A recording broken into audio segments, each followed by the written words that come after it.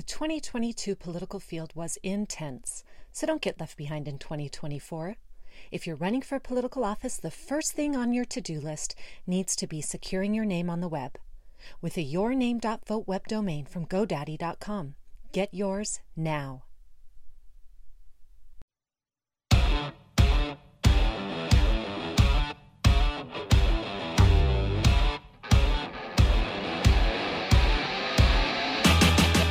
Welcome to another episode of Breaking Battlegrounds with your host, Chuck Warren. I'm Sam Stone. We have absolutely nothing to talk about today, Chuck. That's why we got a member of the U.S. Congress on, because nothing's been happening in Washington, D.C. either. We are very pleased to introduce our first guest returning to the program, right? Yeah. So third visit. Third visit. So he is now officially a good friend of the program. Very good Congressman Drew Ferguson, proud native of West Point, Georgia. He was the mayor of West Point, Georgia, and you and I always love when elected officials in Washington have experience doing actual things for their local government like that. Fantastic experience. Attended the University of Georgia, went to the Medical College of Georgia, and he's a dentist. So I probably need to stop by your office one of these days. Congressman Ferguson, thank you so much and welcome to the program. Thanks, Sam. And look, I never quit looking at policy and decisions through the lens of being a local elected official. You talk about getting things done at the local level.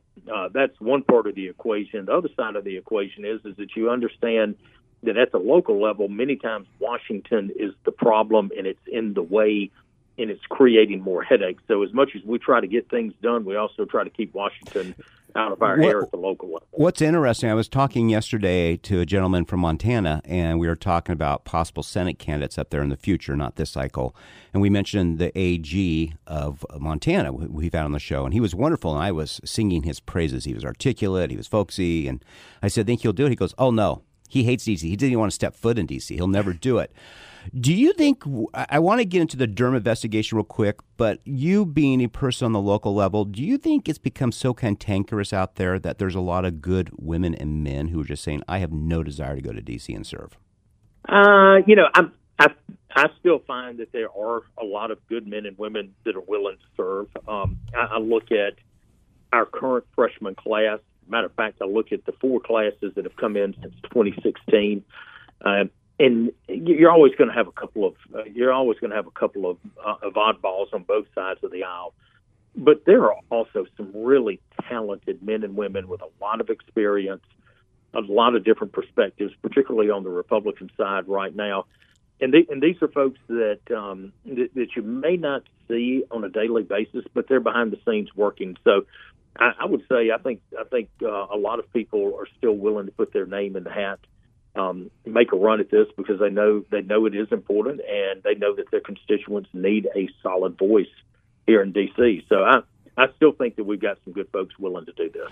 So let's talk about the Durham investigation. So we are in a state in this country, which I'm not sure I ever thought, where the American public has lost complete trust in a lot of our institutions, CDC, COVID, the FDA, the CIA. And now we have the Durham investigation, which the FBI was not high on the trust factor. I think it's worse now. And as Sam talked before the show, he's saying, the thing is, Durham only limited his scope to the FBI. He didn't include DOJ or CIA. What do you take from this report and Democrats' insistence that it's a nothing burger, as they say? Well, when I look at it, there's one line that stands out that I think gets my attention, and I think it should get the attention of every American, and that is his report where it says the FBI failed to uphold the mission of strict fidelity to the law. That should be concerning to every American, whether it is Republican, whether it is Democrat, whether you're independent, whether you're for Trump, whether you're against Trump. It doesn't matter. That is a very, very concerning line, because what it does is it further undermines the confidence in an institution that America needs to have confidence in. And so I agree with you. I think if you look at a series of things and a series of missteps that they've had, it really calls into question, what they're doing over there. What is the leadership doing? Is it a reflection of politics? Do they have culture problems? I think we as members of Congress have a constitutional duty to do oversight on the administration. Correct. And this is a perfect example of why we should do our oversight. And we should do it for two reasons. Number one, we need to get to the bottom of exactly what happened from a congressional perspective, from an oversight. I think Durham's report speaks for itself, and I think that most people realize that he is a man of integrity and someone who calls it like he sees it. But there's also another part of this. When you read through this, if Congress sees that there are problems, then we have an obligation to take steps to fix those problems so that America can have confidence in an institution that it needs to have confidence in. Do you think, and this will sound simplistic to some, but I don't know how to make it less simple or more complex, is it fair to say that there were certain members in the hierarchy at the FBI who worked very hard to bring down a presidential campaign in 2016? Well, if you look at the Durham report, you certainly begin to question motives. You begin to question, you got to ask the question, what were they doing? Why were they involved in this? This is, is this the first time they did it? I guess the other question I would ask is, did they apply the same level of scrutiny to then candidate Hillary Clinton? Did they apply this to George Bush? Have they applied this to President Obama? Is this normal operations for them? If it is, then we should take very aggressive steps to keep them out of our politics.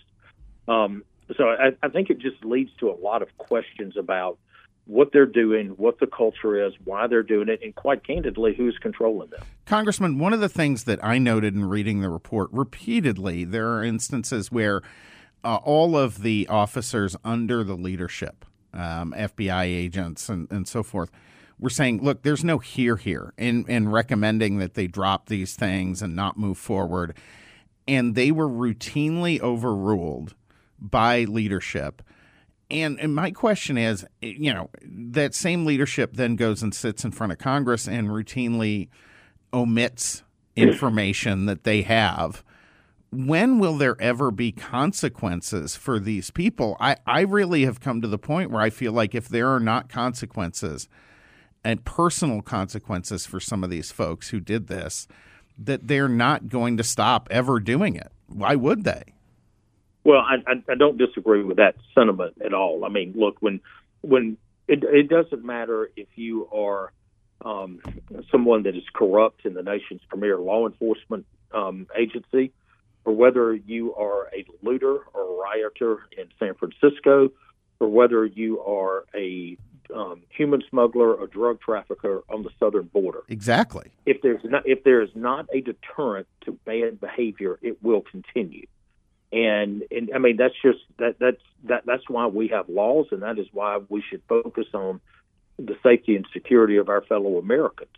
So, look, one thing I can tell you about the conference, about our House GOP conference, is it has a different outlook on the world than what was here when I came to Congress in 2016, when we came in with President Trump's first election, and that is, this group really is fundamentally committed to looking at creating and putting forth policies that put America and Americans first. And part of that is the safety and security of our fellow citizens. So this group sees this or sees this topic is vitally important to the health of our constitutional republic.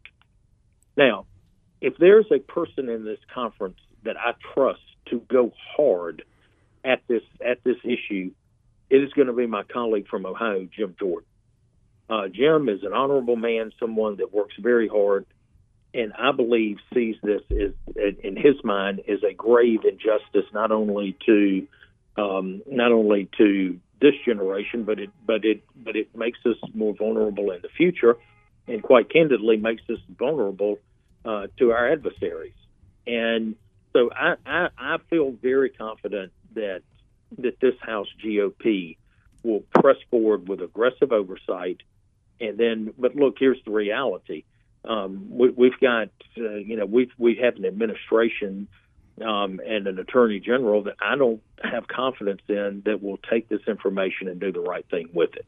It is concerning, but I'm not concerned about the House GOP's willingness to go get the answers and do what we can with it. Is there a role or a possibility then of, for instance, state attorney generals stepping up in some way on this, or federal prosecutors who are outside of the D.C. area who may have a little different view? I mean, this seems like without any action in response to this, we have essentially a constitutional crisis with government agencies, intelligence and law enforcement collaborating to take down first a presidential candidate and then a president. This is an enormously important precedent in U.S. legal history. And having a DOJ that is so thoroughly politicized, I agree with you. I don't think they're going to do anything. Is there some possibility of others stepping up to do that?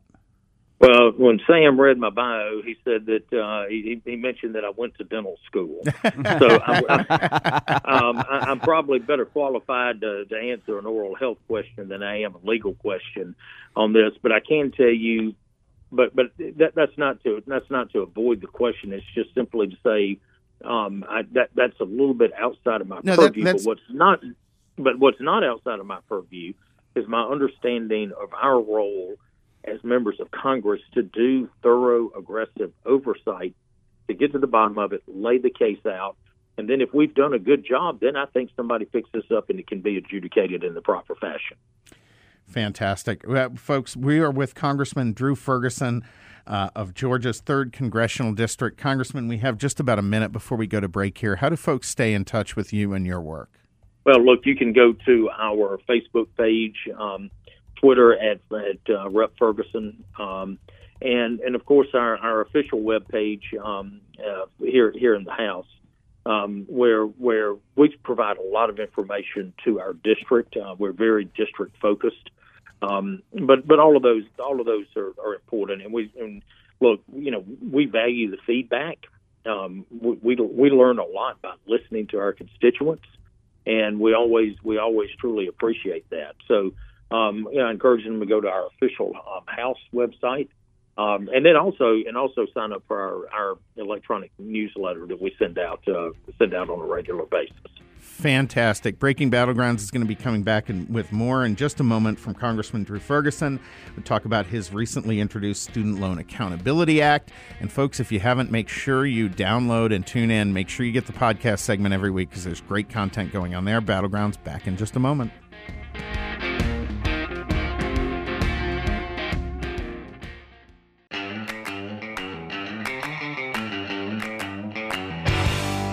Welcome back to Breaking Battlegrounds with your host, Chuck Warren. I'm Sam Stone. On the line with us right now, Congressman Drew Ferguson, friend of the program. Congressman lives in The Rock, Georgia, with his wife, Julie, and their 6 children. Fortunate for him, it is not the Rock that everyone thinks of when I say The Rock. He's lived a better life than that. This one is just a beautiful part of God's country. And it is a wonderful, wonderful area to live in.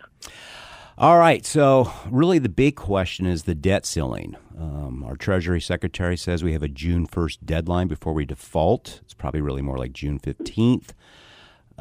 We had a former Undersecretary of Treasury on last week, Chris Campbell, who said whatever we come up with is going to take about 2 weeks to put together. I want you to talk about what you're seeing. You're in the know. But do you see a possibility that heads come together and just doing a short-term extension for the summer, let's say? Tell us what's going on. Well, first of all, I think it's important to note that House Republicans have voted to raise the debt ceiling. We cannot get lost in the fact that we've actually done what we set out to do, which is to raise the debt limit in a responsible way, to limit the spending, to save the money from and claw back the unspent COVID funds, and to put policies in place that will grow our economy. So these things are very common sense. Look, everybody knows the problem with inflation is excess government spending. So let's put some caps on spending as we've recommended. I think if people look at this and they say, well, you're saying cut spending from in fiscal year 24 to back to fiscal year 22 levels. Yes, we are saying that. And by the way, we are operating under fiscal year 22 numbers right now, so it's not going to be the end of the world. We have more cuts to make. Congressman, we should be doing that. If I can back you up for just a second, that gets to one of the key points. I think a lot of folks out there do not know exactly what is in the proposal that Republicans have passed. So you're only going back to 22 levels of spending, which were vastly inflated even from 2018, 2019, and then a 1% per year growth restriction. Is that correct? That is correct. So, I mean, these are far from anything resembling any kind of drastic cut. They're not draconian at all. No, they're not. They're very reasonable. And by the way, since I've been in Congress, I have voted against a lot of bad spending bills. This is actually the first time I've had a chance to vote on a bill that actually spent less money this year than we spent last year. Think about that for a minute. Okay. Of all the federal programs that you have to vote on every year, the fact that this is the first time that's ever happened is so. This is it sounds almost Mickey Mouse, but it's not as profound what we're doing. And look, you've got that. Having able-bodied adults ages 19 to 49 without dependents work or attempt to work in order to receive federal benefits does not seem like a heavy lift. Matter of fact, as Joe Biden has said, he's voted for stuff tougher than that. The pandemic is over. Why not take the roughly $60 billion that the Treasury has that we're not going to spend because the pandemic's over and return that back to the taxpayer? Doesn't that make sense? America needs to be energy independent right now. And the simple, clean permitting reforms that are put forth that would allow us to go after an all-of-the-above energy solution policy and do away with this Green New Deal fantasy, again, is something that I think most Americans can get behind. And so, again, these are reasonable proposals. What we see right now is that Chuck Schumer and Joe Biden are having meetings for the sake of having meetings, but they're not serious about negotiations. They are doing the exact same thing. President Biden is doing the same thing with the debt limit that he did at the border, which is ignore it, and it's going to be a catastrophe. So the Business Insider came up with an article about an hour ago with Shalonda Young, the Director of Office of Management and Budget, who apparently failed every math course she ever took. And what she is saying today is that Republicans leave defense funding, Veterans Affairs, and Homeland Security untouched. Every other discretionary program, or every other program, period, will have to be cut by 30%. I mean, that's what they're coming out with today saying. That is intellectually dishonest. Yeah, I mean, it's horrible. And by the way, if we have to cut all of the woke bureaucracy and all of the crazy programs that are out there that we should not be borrowing money for, yeah, absolutely we should do it. And if that's 30%, hey, give me a chance to vote on 31%. Listen to what she's saying here. This could mean people waiting for disability benefits through Social Security might face wait times of at least 2 months longer. And those seeking... let me just say this right now. The Social Security Administration, and I'm chairman of the subcommittee on this, they are performing at a very high level right now anyway. So, sometimes they are years behind. So another 2 months, come on, really. But how do you... Be serious. My dad always told me it's impossible to confront a dishonest person. How do you negotiate with people like that who are just plain... I mean, we just talked about you're not cutting spending. You're doing 2022 levels and a 1% increase per year. How did they save 30%? Again, I think you touched on it. I don't think her math teachers would be proud of her right now. That's new Common Core math right there. I mean, it's stunning. It's stunning, Congressman. I mean, just that they can outright lie about it, and you have a publication like Business Insider that just recites it. I mean, it's crazy. Look, here's the one thing that we know as House Republicans. We know what Americans are going through right now. We know that they are getting crushed every single week by inflation.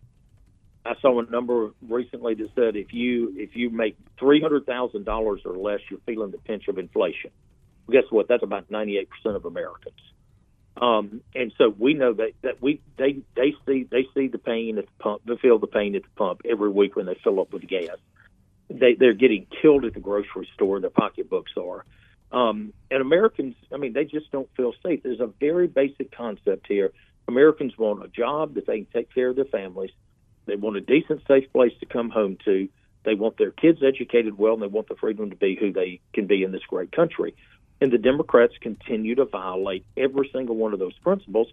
And despite what a news publication says, it doesn't change the fact that you can't afford eggs, you can't afford to put gas in your car. Crime is on the rise. The border is chaos, and people are sick of their children being indoctrinated, and people are sick of being told what they can and can't think. Wow, I kind of want to wrap it up right there because that was a brilliant monologue. It's a home run. Yeah, I mean, it's spot on with everything you just said, Congressman. Well, look, I mean, I'm up here fighting with a lot of my colleagues what's happening in D.C. This place continues to be out of touch with everyday Americans. It continues the bureaucracy. Is now at a point that it's beginning to run itself, which is scary as hell. And quite candidly, we've got to get back to what this country was founded on, which is individual responsibility, equal opportunity, safety and security, and to make sure that the next generation can live better than we do. That is the last word right there. Congressman Drew Ferguson, thank you so much for joining us today. We really appreciate having you on the program. Look forward to having you back on again. Breaking Battlegrounds will be back in just a moment.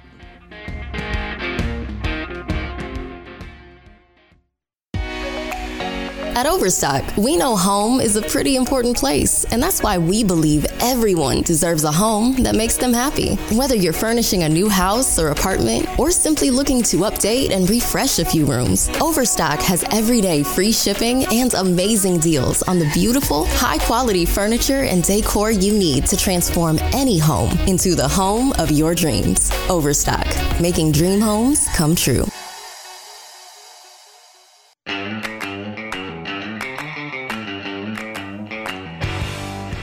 Welcome back to Breaking Battlegrounds with your host, Chuck Warren. I'm Sam Stone. Folks, are you concerned with stock market volatility, especially with Joe Biden in office? You've been hearing our next guest talk about this. We've been talking about it.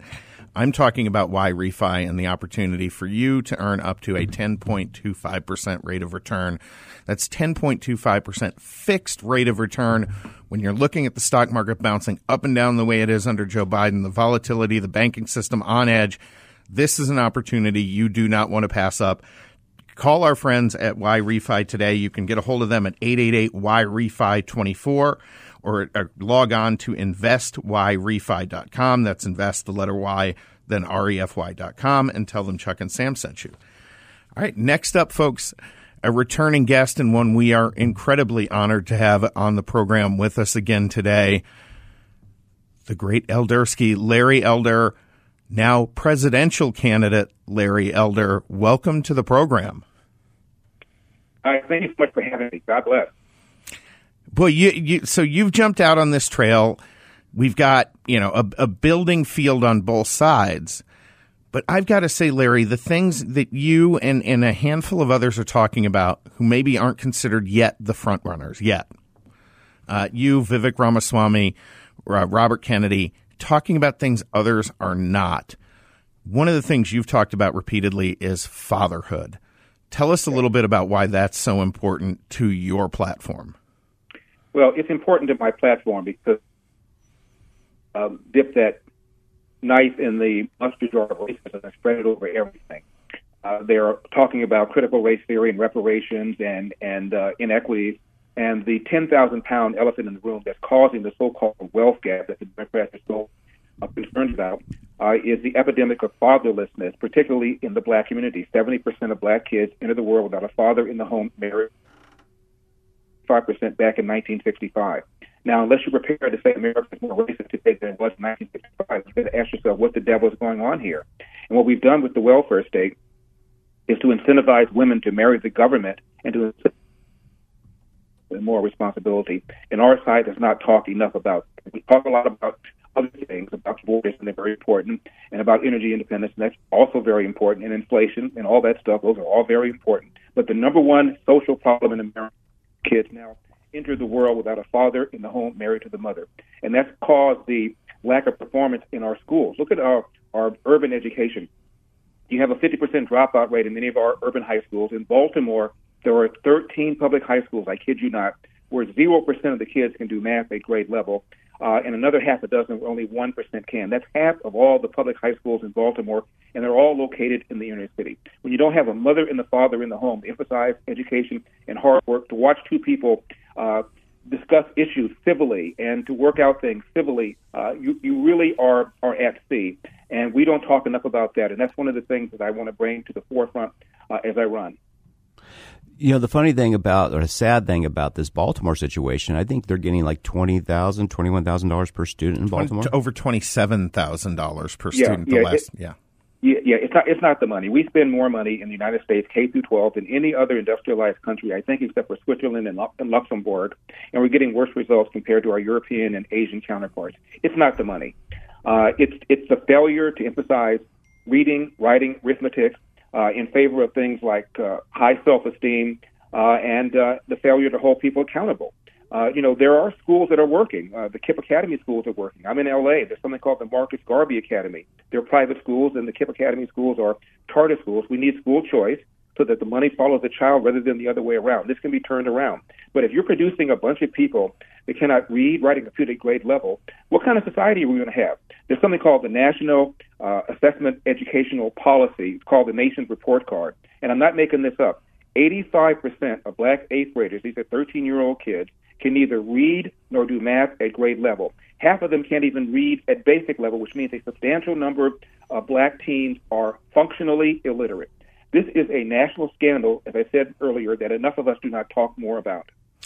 Larry, how much does this, one of the things that I see in this is, quite frankly, the way the Democrat Party is structured and the way their policies are structured, it benefits them to have more people in this country who are incapable of taking care of themselves.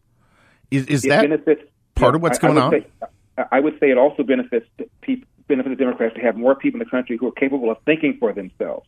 If you can't think for yourself and somebody yells and screams and talks about systemic racism and the police are out to get you and you deserve reparations and you can't critically think for yourself, you can be manipulated. And that's what these Democrats do. This is a party historically, as you know, the party of slavery, the party of KKK, the party of the Confederacy, the party that voted against the 13th, 14th, 15th Amendment, the party of the Southern Manifesto, the party of the welfare state.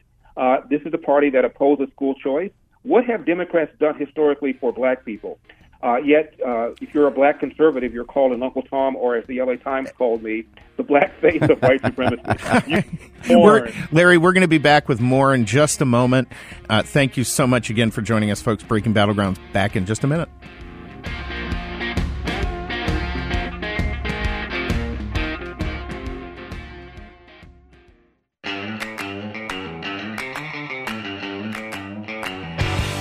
Welcome back to Breaking Battleground. I'm your host, Chuck Horn, my co-host, Sam Stone. We are honored to have with us Larry Elder. Larry has taken a break from his professional career to run for president of the United States. You can learn more about his issues and policies and donate at LarryElder.com.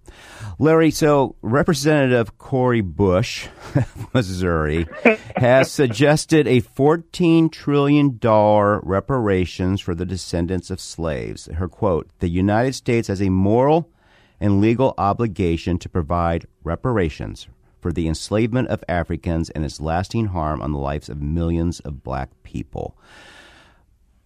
Your thoughts? It's jaw-droppingly ridiculous. Reparations is the extraction of money from people who were never slave owners to be given to people who were never slaves. Her argument is that slavery has traumatized black people to the point where somebody right now in 2023 is traumatized because Kunta Kinte is ridiculous. As I mentioned, the problem is fatherlessness.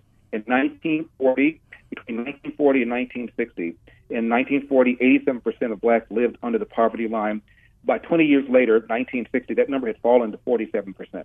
A 40-point drop in 20 years, the greatest 20-year period of economic expansion in American history. This is before Brown versus Board of Education, before all the Civil Rights Acts of 1964. Why? Because it was rare, I mean rare, for a black kid to enter the world without a father in the home married to the mother, a belief in hard work, a belief in entrepreneurship, a belief in Judeo-Christian values, and a belief in American values, even if American values were not being properly applied to black people.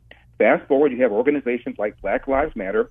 They had on their website an attack of the nuclear family. They considered it to be a superficial construct.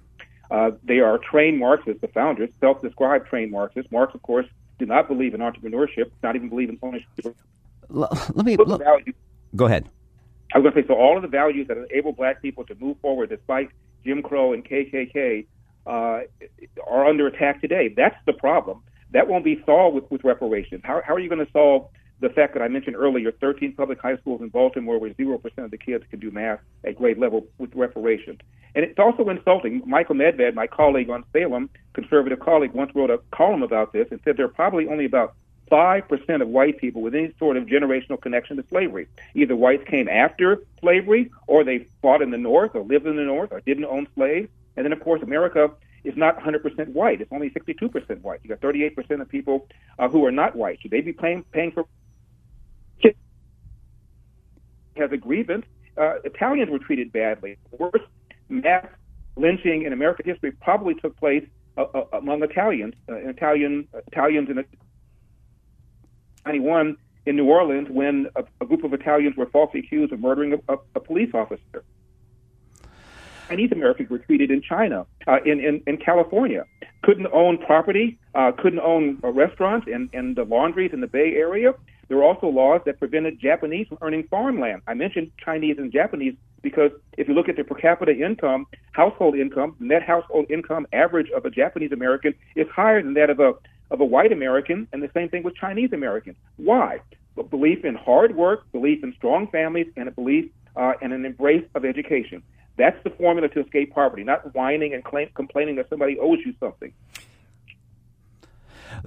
Let's go back here for something here. So there just seems to be a real trajectory of victimhood in this country, and one of the most recent things is Baltimore suing car companies for being too easy to steal, right? So now they're suing Kia, Hyundai for vehicular crime waves.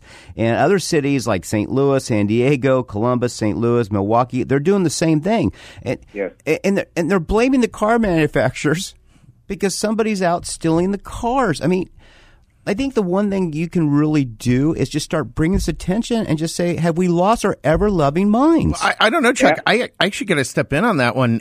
Kia and Hyundai have a huge fault with their electrical systems that allows people to hack them with a USB. That should not be a lawsuit from any state, but there should be owners banding together in a class action lawsuit in that case. Larry, let's go back. That's no victimhood. I mean, a car is a car. It's not yours. You don't take it. It doesn't matter. Well, that's right. And by the way, I've got a book coming out.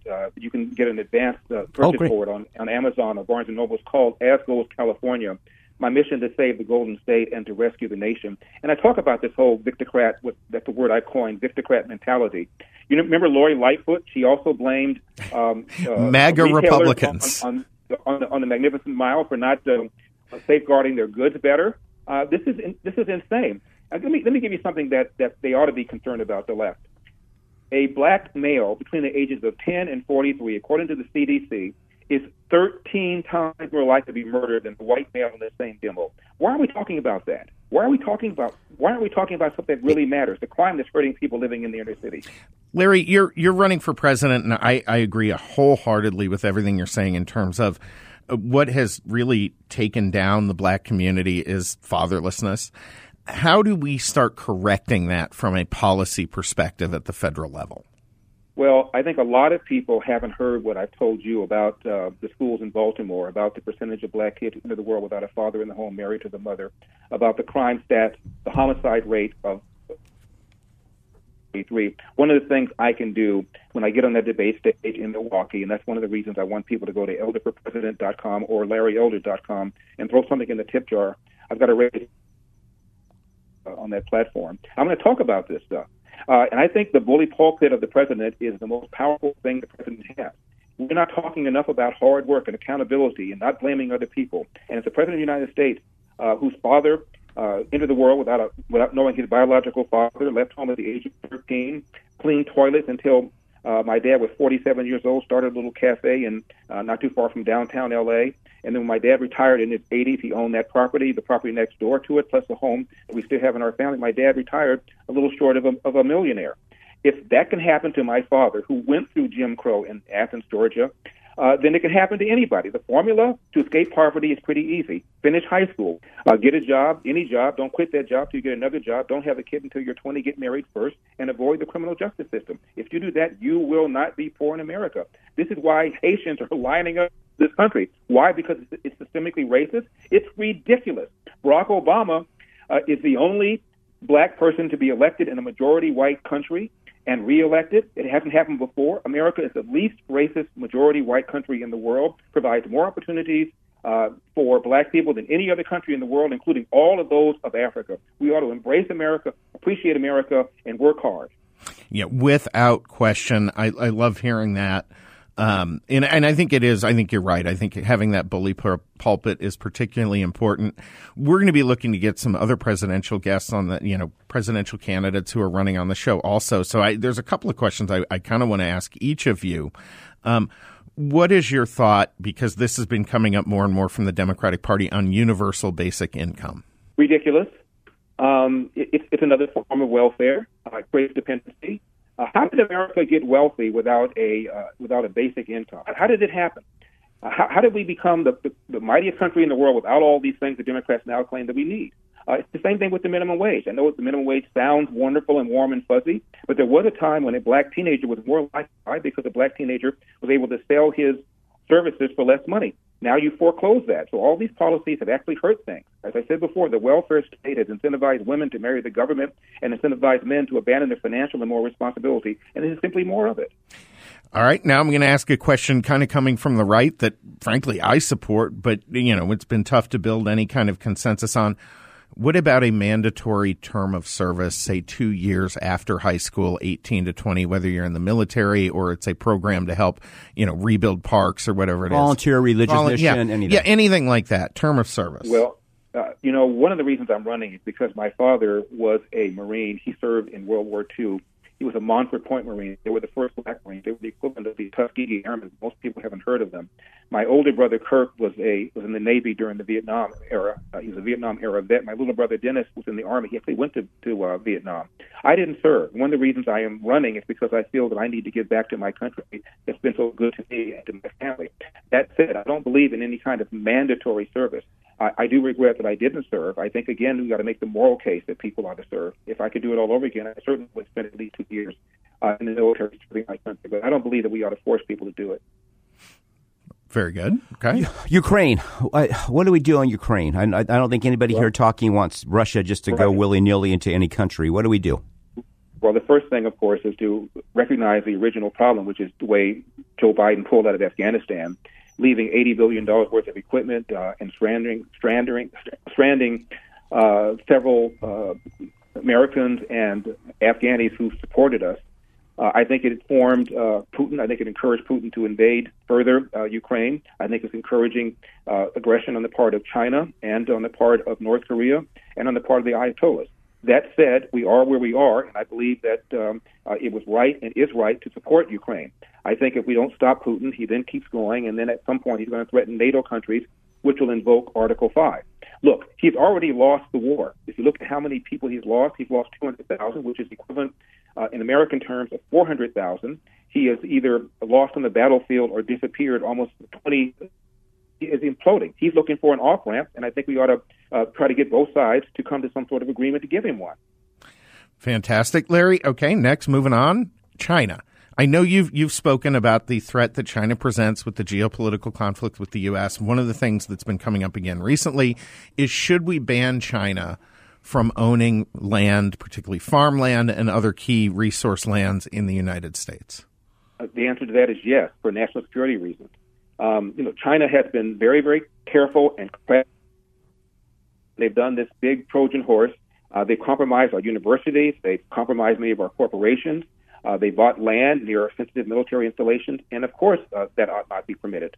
But they are a major geopolitical threat, and recognize that they are 3 or 4 times, maybe 5 times larger than we are. Their standing army is twice the size of ours, and we have become dependent upon them for pharmaceuticals, for the rare earth minerals that go into cell phones and they go into batteries, pushing people to buy these EVs.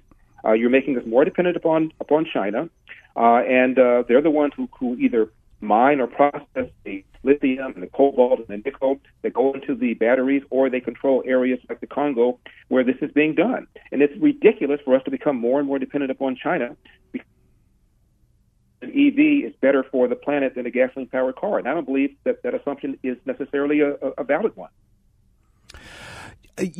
There's an idea that Sam and I have been talking about. Would you, like we have enterprise zones, would you support a sort of an enterprise zone for various regions in the country that allow them to build manufacturing facilities for like, medicines like Tylenol and so forth, semiconductors, but there's sort of like an enterprise zone in a city, but except you do it for manufacturing of national security, any sort of national security. Yeah, I do. And under the Trump administration, there were these opportunity zones that he pushed.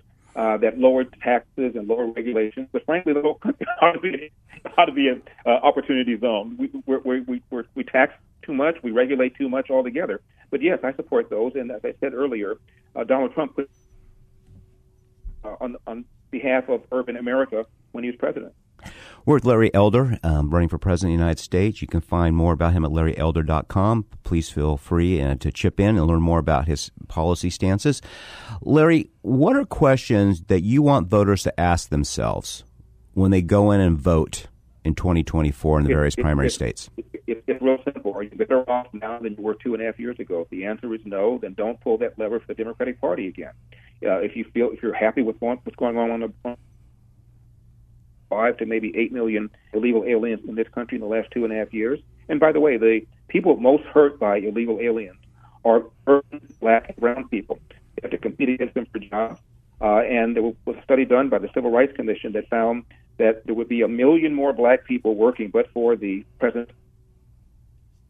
Alien labor puts downward pressure to the tune of almost $2,000 per year on the salaries of people living in the inner city. Yeah, absolutely. And the knock-on effects from that are enormous because it really it keeps wages down also. It prevents those wages from rising the way they should. Folks, we want to thank Larry Elder for joining us on the program. We're wrapping up here on air today, but thank you for tuning in. We would love to have you come check out our podcast at breakingbattlegrounds.vote, or you can find us on Substack, Spotify, Apple Podcasts, all those great things. Larry, again, thank you so much for joining us, folks. Check him out, larryelder.com. Support this man. He is doing important work for this country. Larry, thank you so much. Gentlemen, thank you. Breaking Battlegrounds, on to our podcast portion. We'll be right back.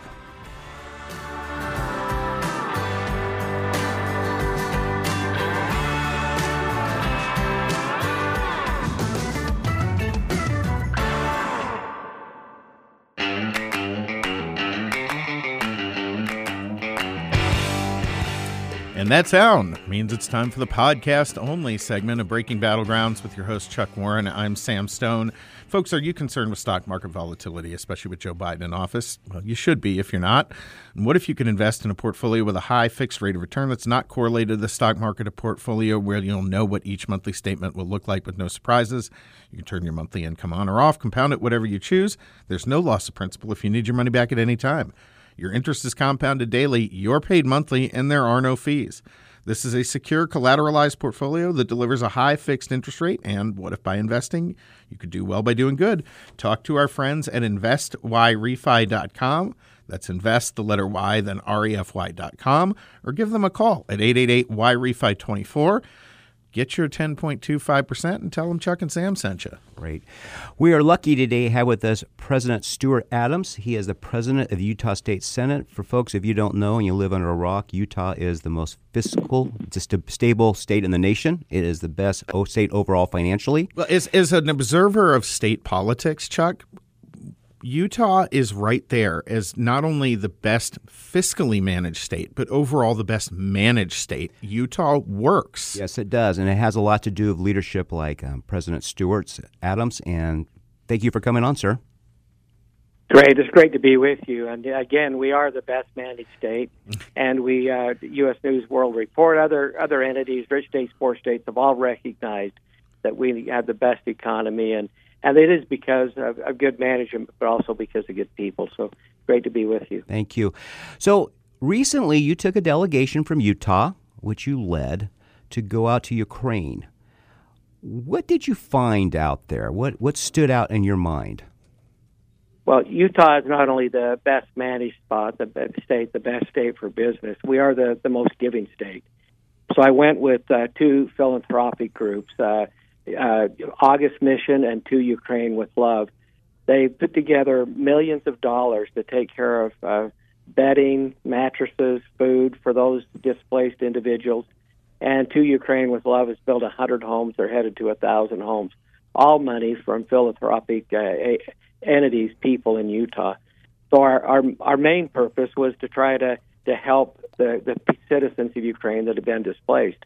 But we also took a trade delegation of businesses, and there are businesses in Ukraine that are looking for help to maintain their economy and also to not only during the war but after the economy to recover. So it was a twofold mission. One is to philanthropically help those that have been displaced from the battle, from the wars, who've had their homes blow up and needed new homes, and the other one was to actually help them economically to sustain themselves through the war. You mentioned that Utah companies could hire Ukrainian workers and help strengthen the country's wartime economy. Explain to our audience a little bit about that, what you have in mind, because I'm sure there's a very viable workforce out there. Well, Ukraine has one of the best agricultural industries in the world. It provides more grain, more wheat, more than any other nation in Europe, maybe any in the world. In addition to that, they're highly technical. They have a lot of IT capacity. They're very, very smart. We have in Utah, we have an area we call Silicon Slopes, much better than Silicon Valley. People leave California to come to Utah because of our great regulatory policy. Every IT company probably in the world is there. And they've actually trying to hire engineers. They can work remotely. Utah has one of the lowest unemployment rates in the nation at under 2%. Ukraine, because of the war, has one of the highest. They can actually hire these very talented engineers remotely, pay them, help the Ukrainian economy, leave them in Ukraine, and it's a win-win for Utah because we need workers. It's a win for Ukraine because they're looking for people to be employed. Were the businesses and the people you talked to in Ukraine very open to doing this, for these opportunities for them to provide for their family and help rebuild their country? They were stunned. We were the first state delegation to Ukraine. The ambassador said that she wasn't surprised it was Utah being the first, but they were first stunned that we were there. They were extremely receptive. We had, I can't count how many meetings, between 30 to 70 meetings with business leaders, with government leaders. It finally led to a meeting with President Zelensky, but they were very receptive, and they need help. I want to talk to you quickly here about a story here that I feel is important to tell. You were out there and you had an air raid go off, and you had to go down to a bunker. And there was an interesting story in the Deseret News, which is a daily newspaper in Utah, where this woman was talking about, I guess everybody has an app that has an air alert app on it. And she was back in Utah after visiting Ukraine, and she talked about she's there for 4th of July. They have their lawn chairs out. And as the fireworks start going off, her app starts going off because she forgot to turn it off. And so as she's watching the U.S. and freedom and fireworks going off, the app is just showing all these missiles hitting these various cities in Ukraine. And she just said it's such a weird reality to hear the fireworks with those giant eruptions and watch the phone blow up with the rockets dropping. I just lost it. And you were there, and one night you had an air raid. And tell us about what happened. You went to a bunker. How did you feel when you, after all this, how did it feel come back to the United States? Well, the same thing happened to me at 3 o'clock at night. I forgot to turn my alarm went off, and I was there with my wife, and she still has, I think, effects from hearing that alarm go off. And in the bunker, they actually fired some of the first high-speed missiles at Kyiv when we were there. And I felt very grateful for the United States, and every morning when we'd go to our meetings, the Ukrainians would talk to us about how thankful they are for the United States missile defense system that keeps them functioning, thankful for the taxpayer dollars. They also talked, and we're all well aware, that there's been some corruption talked about in the Ukrainian government. They're well aware of that. They talk about it openly. They're trying to root it out. They're doing their best. It's the old Soviet system that existed there, and they're well aware that if they can't fix that problem, that the rest of the world will not be there to help them, and they desperately need the help. I talked to one family that we gifted a home to. The grandmother was there living with the young couple and their daughter. She, with tears in her eyes, talked about their home being blown up, losing her pictures, losing all of her possessions, losing what she thought was her heritage. Her granddaughter would not know or be able to see. And so grateful for, again, businesses in Utah who have taken the time and effort, millions of dollars, to help rebuild homes. It was an emotional moment, and again, those types of, I don't think the rest of the world understands the trauma that Ukrainians deal with on a daily basis. No, they do not. We're with President Stuart Adams. He's the president of the Utah State Senate. Let's change topics briefly here. Utah has a great program which you help push through for first-time home buyers. Sam and I talk about the housing crisis concerns us. There's a lot of people in 20s and 30s that do not have the advantages that you had, President Adams, or I have. Getting a home, it's a different time. So tell us a little bit about the first-time home buyer program the Utah legislature has passed. Well, because of our great economy, we've had a real challenge in Utah with housing affordability. And a lot of times when we've talked about housing affordability, people pivot and they talk about multifamily, more density, building additional apartment complexes and trying to drive apartment rents down so they're more affordable to have people live in. And I think we're losing our vision of what we really need to do. America's built on the middle class. I believe most Americans believe in that American dream of having a home. And we were focusing too much on multifamily. So we made a pivot, and we decided that owning a home was important, that it was something that Americans ought to enjoy, and actually appropriated $50 million to allow a loan program. We don't want to give things away in Utah. We believe in personal responsibility. But a loan program to have $20,000 for a couple could use for their down payment or to buy the rate down. We've seen rates go up, or to use for closing costs, to incentivize people to get into that first home, to start to build the equity. And I think it changes a person's attitude. If they have the pride of home ownership, surely changes their quality of life when they can put a swing set in the backyard and have their kids play on a swing set.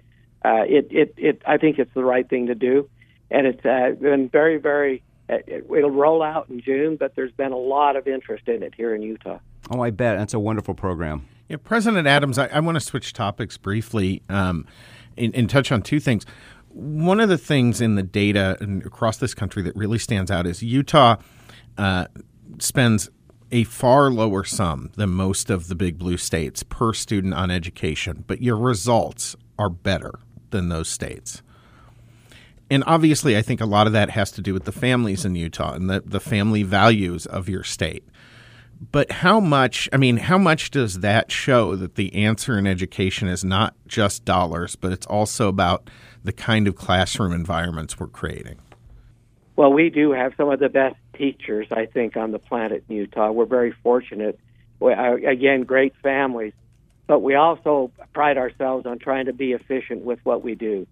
And we do have a lot of kids and our per pupil spending is one of the lowest in the country, but our results are one of the highest. And I think it speaks for, again, the not just the quality of government officials. I'd like to take credit for everything, but I can't. It's the quality of people that we have here in Utah. And we are, I hope nobody understands that I'm a little biased, or everybody understands I'm a little biased, but I believe Utah is the best state in the nation. And that's one of the reasons why. You know what? I don't live in Utah, but I'm glad to hear you say that. I think the leadership in every state should want at least to view their state that way, right? Absolutely. I don't think many of them deserve it as much as you all do in Utah. Matter of fact, I saw a funny comment on social media the other day. The woman was saying, Texas isn't conservative. Good grief, Utah's more conservative than Texas. Look at the legislative records. So we're with Stuart Adams. He's the Senate president for Utah. You can find him on Twitter at @JStewartAdams. Again, @JStewartAdams. One last question before we let you go. We know you're busy. Washington's having this debt ceiling debate. You have a president unwilling to negotiate. You have Republicans who have passed something, and Biden just acts like they don't exist. He wants to rule by fiat. He literally held a press conference that pretended that can happen. Yeah. If they do not increase this debt ceiling, what does this mean for financiers for someone like Utah, who's probably better prepared to handle this than most states? Well, we predicted a couple of years ago when the federal government was doing two things. One is they were shutting down the Keystone Pipeline and shutting down energy production, and they were spending a lot of money, which the debt ceiling allows them to do, raising the debt ceiling. We predicted in Utah that we'd have inflation. And what happens after inflation? How do you fight inflation? Higher interest rates. And what do higher interest rates cause? They cause a slowdown in the economy. So we predicted a slowdown in the economy a couple of years ago, and that's what's happening now. What the federal government doesn't understand, at least the president doesn't understand, is that when he allows the federal government to spend more money, it feels good for the moment, but in the long term it causes a lot of damage, inflation and other things that I don't think they really understand the total damage of. The private sector can do a lot more than the public sector can. If you just cut us loose and let us go, I think you'll see states like Utah and businesses like we have in Utah that'll help the economy a lot more than government spending. This is why I've said before that there are a bunch of states around this country that I would like to trade their entire state delegation for the entire federal delegation. 100%. And 100%. I apologize for what that would do to Utah, Senator. 100%. Well, President Adams, thank you so much for joining us on Breaking Battlegrounds today. We've appreciated the opportunity and hope you'll join us again sometime in the future. Hey, great to be with you. Have a great day. The 2022 political field was intense, so don't get left behind in 2024. If you're running for political office, the first thing on your to-do list needs to be securing your name on the web. With a yourname.vote web domain from GoDaddy.com. Get yours now.